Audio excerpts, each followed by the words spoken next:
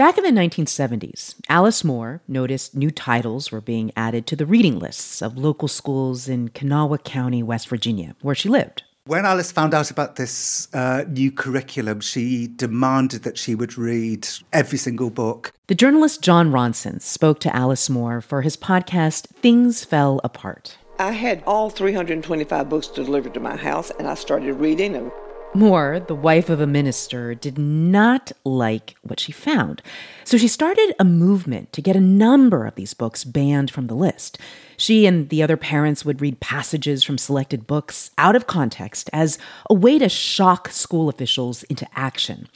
Ronson told NPR about one piece of literature that Moore found particularly offensive. One of the passages that she would cite a lot back then was this poem, which he said was unambiguously terrible. The poem is called At Lunchtime, and it's about people on a bus who, fearing the end of the world was coming at lunchtime, abandon all social decorum. The page says, every day people started making love on the bus, and the world has still not come to an end, but in a way it has. But as she was reading the poem to me, I started to think, I've got a feeling that this poet feels the same way she does about spontaneous orgies breaking out on buses. And I said that to her, and she said, of course not, that's not true. And I tracked down the poet, Roger McGough. The end of the poem is saying, well, you can't really just give way to your feelings without consequences, really. So it's a moral tale, really, for me. So that last line really is you and Alice agreeing? Well, yeah, very much so. In other words, one of the passages that Alice Moore had used to lead a whole movement against the books being read at school was not actually advocating for casual sex with strangers. In fact, the author's intent was the opposite. But when Jon Ronson brought this to Alice Moore's attention... Well, she was very charming about it and said, I must thank Roger McGough 50 years later for helping me bring the message of how terrible licentious behaviour is to the people of West Virginia. But of course, what's really interesting is that Alice didn't really care about the intention. Consider this. The movement to ban books from public school reading lists is nothing new, but lately it's been gaining momentum, in part because fights over children in schools is a tried and true political tool. We don't have many other opportunities to just quite publicly fight about these things, and I think people relish it. From NPR, I'm Ailsa Chang. It's Friday, March 11th. This message comes from NPR sponsor Saatva, the Comfort Company. Saatva luxury mattresses are sold online and priced at about 50% less than mattress stores. Visit SAATVA.com/NPR today and save an additional $200. It's Consider This from NPR. Ravita Rahman knows what it's like to be concerned about what her kids are reading at school. He was in middle school, so it was a book that they were going to have, I think they had like 5 books. This was a few years back. Her oldest son is now in high school, but at the time, she was worried because the book he was reading as a 6th grader dealt with some pretty heavy stuff, like the main character's parents dying in a car crash. I think it might have been Outsiders. The Outsiders by S.E. Hinton, a coming-of-age story involving 2 rival gangs in Tulsa, Oklahoma. Well, Rahman wasn't familiar with it, so she reached out to the school. She wanted to talk with someone about why it was included on the book list, and her son's librarian called her back. She explained the process to me, what the book was about. And at the end of that conversation, I said, okay, no problem. I don't have a problem with my child reading this book. I'll be asking him questions.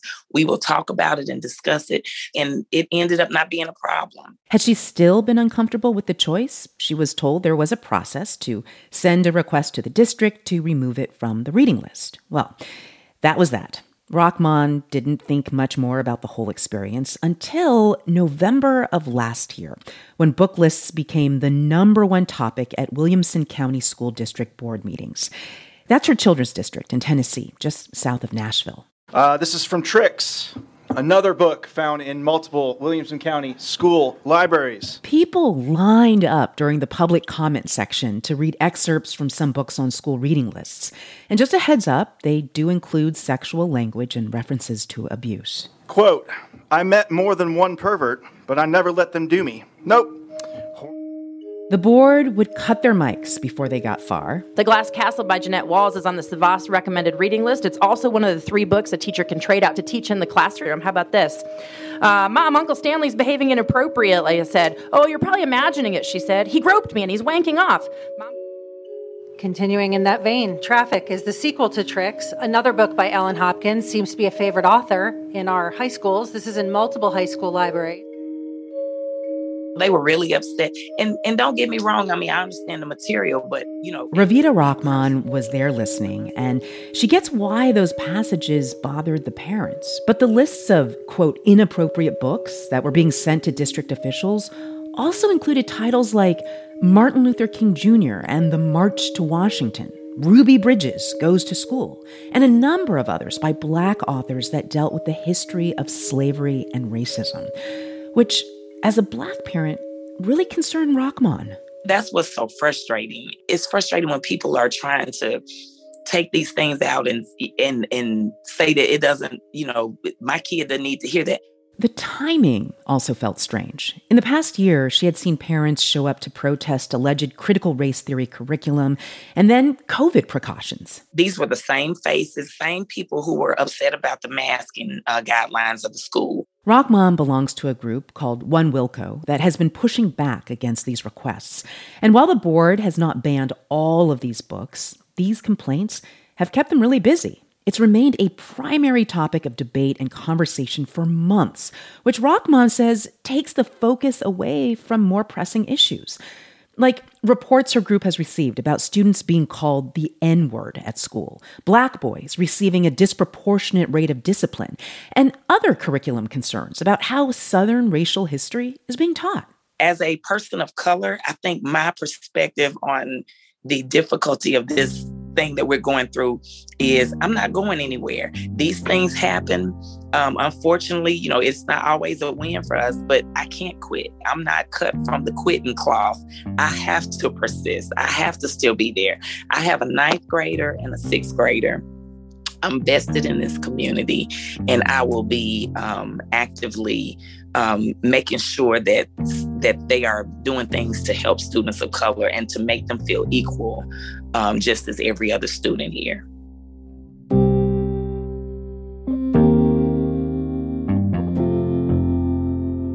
Of course, what's happening in Williamson County, Tennessee, is not an isolated incident, and the debates happening in school boards throughout the country have had real political consequences, like during last year's gubernatorial election in Virginia. As a parent, it's tough to catch everything. So when my son showed me his reading assignment, my heart sunk. It was some of the most explicit material you can imagine. That is an ad from then-candidate Glenn Youngkin, a Republican who was attacking his Democratic opponent, Terry McAuliffe. He doesn't think parents should have a say. He said that. He shut us out. And there was one soundbite from Terry McAuliffe that Youngkin's campaign really ran with. The topic was education, and Terry went on the attack against parents. And I'm not going to let parents come into schools. I don't think parents should be telling schools what they should teach. These school issues were front and center for that election, and Youngkin came out on top. He's now governor of Virginia. And now, with midterms coming up in the fall, we might be seeing more and more of this. The Atlantic writer Elizabeth Bruenig half-jokingly called this moment the Kinder Referenda. And she's written about why these arguments surrounding the classroom have been such a lightning rod for political debate. She spoke with my co-host Ari Shapiro about that. Why do you think we see this fervor, whether it is over masks and homeschooling or over critical race theory or over books that are in libraries and on reading lists? Why are we constantly seeing these battles in schools and school board meetings and PTA meetings? I think in the United States, because we're a liberal democracy, we've more or less decided that there are quite a few subjects, and these are the most important subjects to people in a lot of cases, But they regard religion, they regard sort of matters of ultimate concern, the most important private personal beliefs. We're going to leave those out of politics and leave them up for the individual to decide what to do in those cases. But with children and what to teach children in public schools, which are run by the state, they are state-run and organized, it becomes impossible not to give them information or in some sense give them direction, right? I mean, it's just impossible not to do that. It's impossible to leave children to their own devices because of the kinds of people they are. They need direction. They need information. And so schools become places where adults fight about these questions that otherwise we would be, I think, very happy to leave up to individual discretion. And on some level, I think these arguments are so inflammatory because we don't have many other opportunities to just quite publicly fight about these things. And I think people relish it to some degree. I mean, obviously the people going to these town halls or getting into punditry over this are making quite a bit of hay out of it. There's obviously a strong political element to this. These debates helped a Republican win the governor's office in Virginia. Mm-hmm. How much do you think these controversies are connected to the upcoming midterm elections? And which one is the cause and which one is the effect? I think that they are likely to have an effect on the upcoming midterms. You mentioned Youngkin's win in Virginia, that surprise gubernatorial win in 21. I would expect that these debates would have a very similar effect on the midterms. I think that they are highly emotive. They involve children, everyone's children, the most important thing in their lives. Do you think that's why these debates are happening? I mean, are politicians and their interests ginning up these debates in order to get a leg up for the election?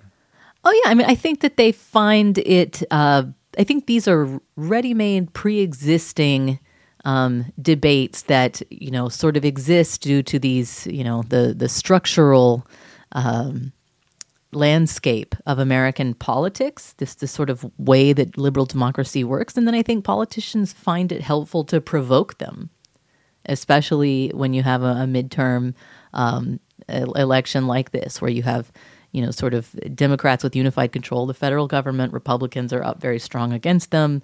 They look like they're going to have a pretty good go of things in the midterms, and they want to make that as strong of a sweep as they can. And so I think they are doing everything they can to kind of provoke these pre-existing tensions. Yeah, absolutely.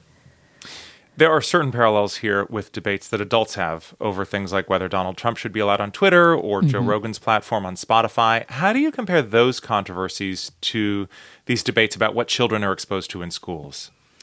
Yeah, I mean, we have lots of arguments in liberal democracies about speech. And I think in each case, what we basically end up uneasily settling along the lines of, well, with Joe Rogan, adults can do what they want, right? I mean, so that's basically the situation that we've had to accept. No one really loves it. It means that Neil Young and Joni Mitchell can get off of Spotify if they want, and listeners can stop listening to Spotify if they want, but it also means the executives of Spotify can keep Joe Rogan on and his listeners can continue listening if they want. That's how we have set up our laws in this country. That's how the First Amendment suggests we should adjudicate these disagreements over what people say. But with children, you can't just say, put whatever you want on a school's library shelf, and the children who want to read about sexuality and violence can read about it, and the kids who don't want to read about it don't have to. Generally we recognize that there are limitations that need to be set around the material kids are exposed to. So we can't just settle it the way we do with adults. And that's what makes these situations with children in schools 10 times more acrimonious, I think, even than very intense situations like the Joe Rogan situation, which was big and public and protracted. This may be an impossible question to answer, but do you think that most of these arguments are in good faith?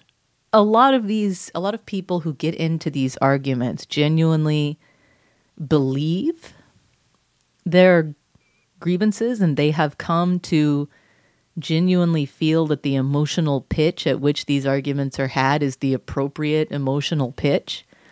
But I think that they have been convinced of this by forces that are external to the situation itself. that have nothing to do with the school. It's not like their kid came home and said something that it was extremely alarming and made them feel the kid had been convinced to undertake some sexual act based on a book in a library at school. It's that they were convinced of this by, something they read online or an advocacy Well, we know this is happening across the country, not because coincidentally parents in all 50 states got angry about it at the same time. But Right. There are national organizations. I mean, does that mean these people, still really strongly emotionally believe this? Yeah, absolutely. I'm certain people have very, very, very strong feelings to this degree.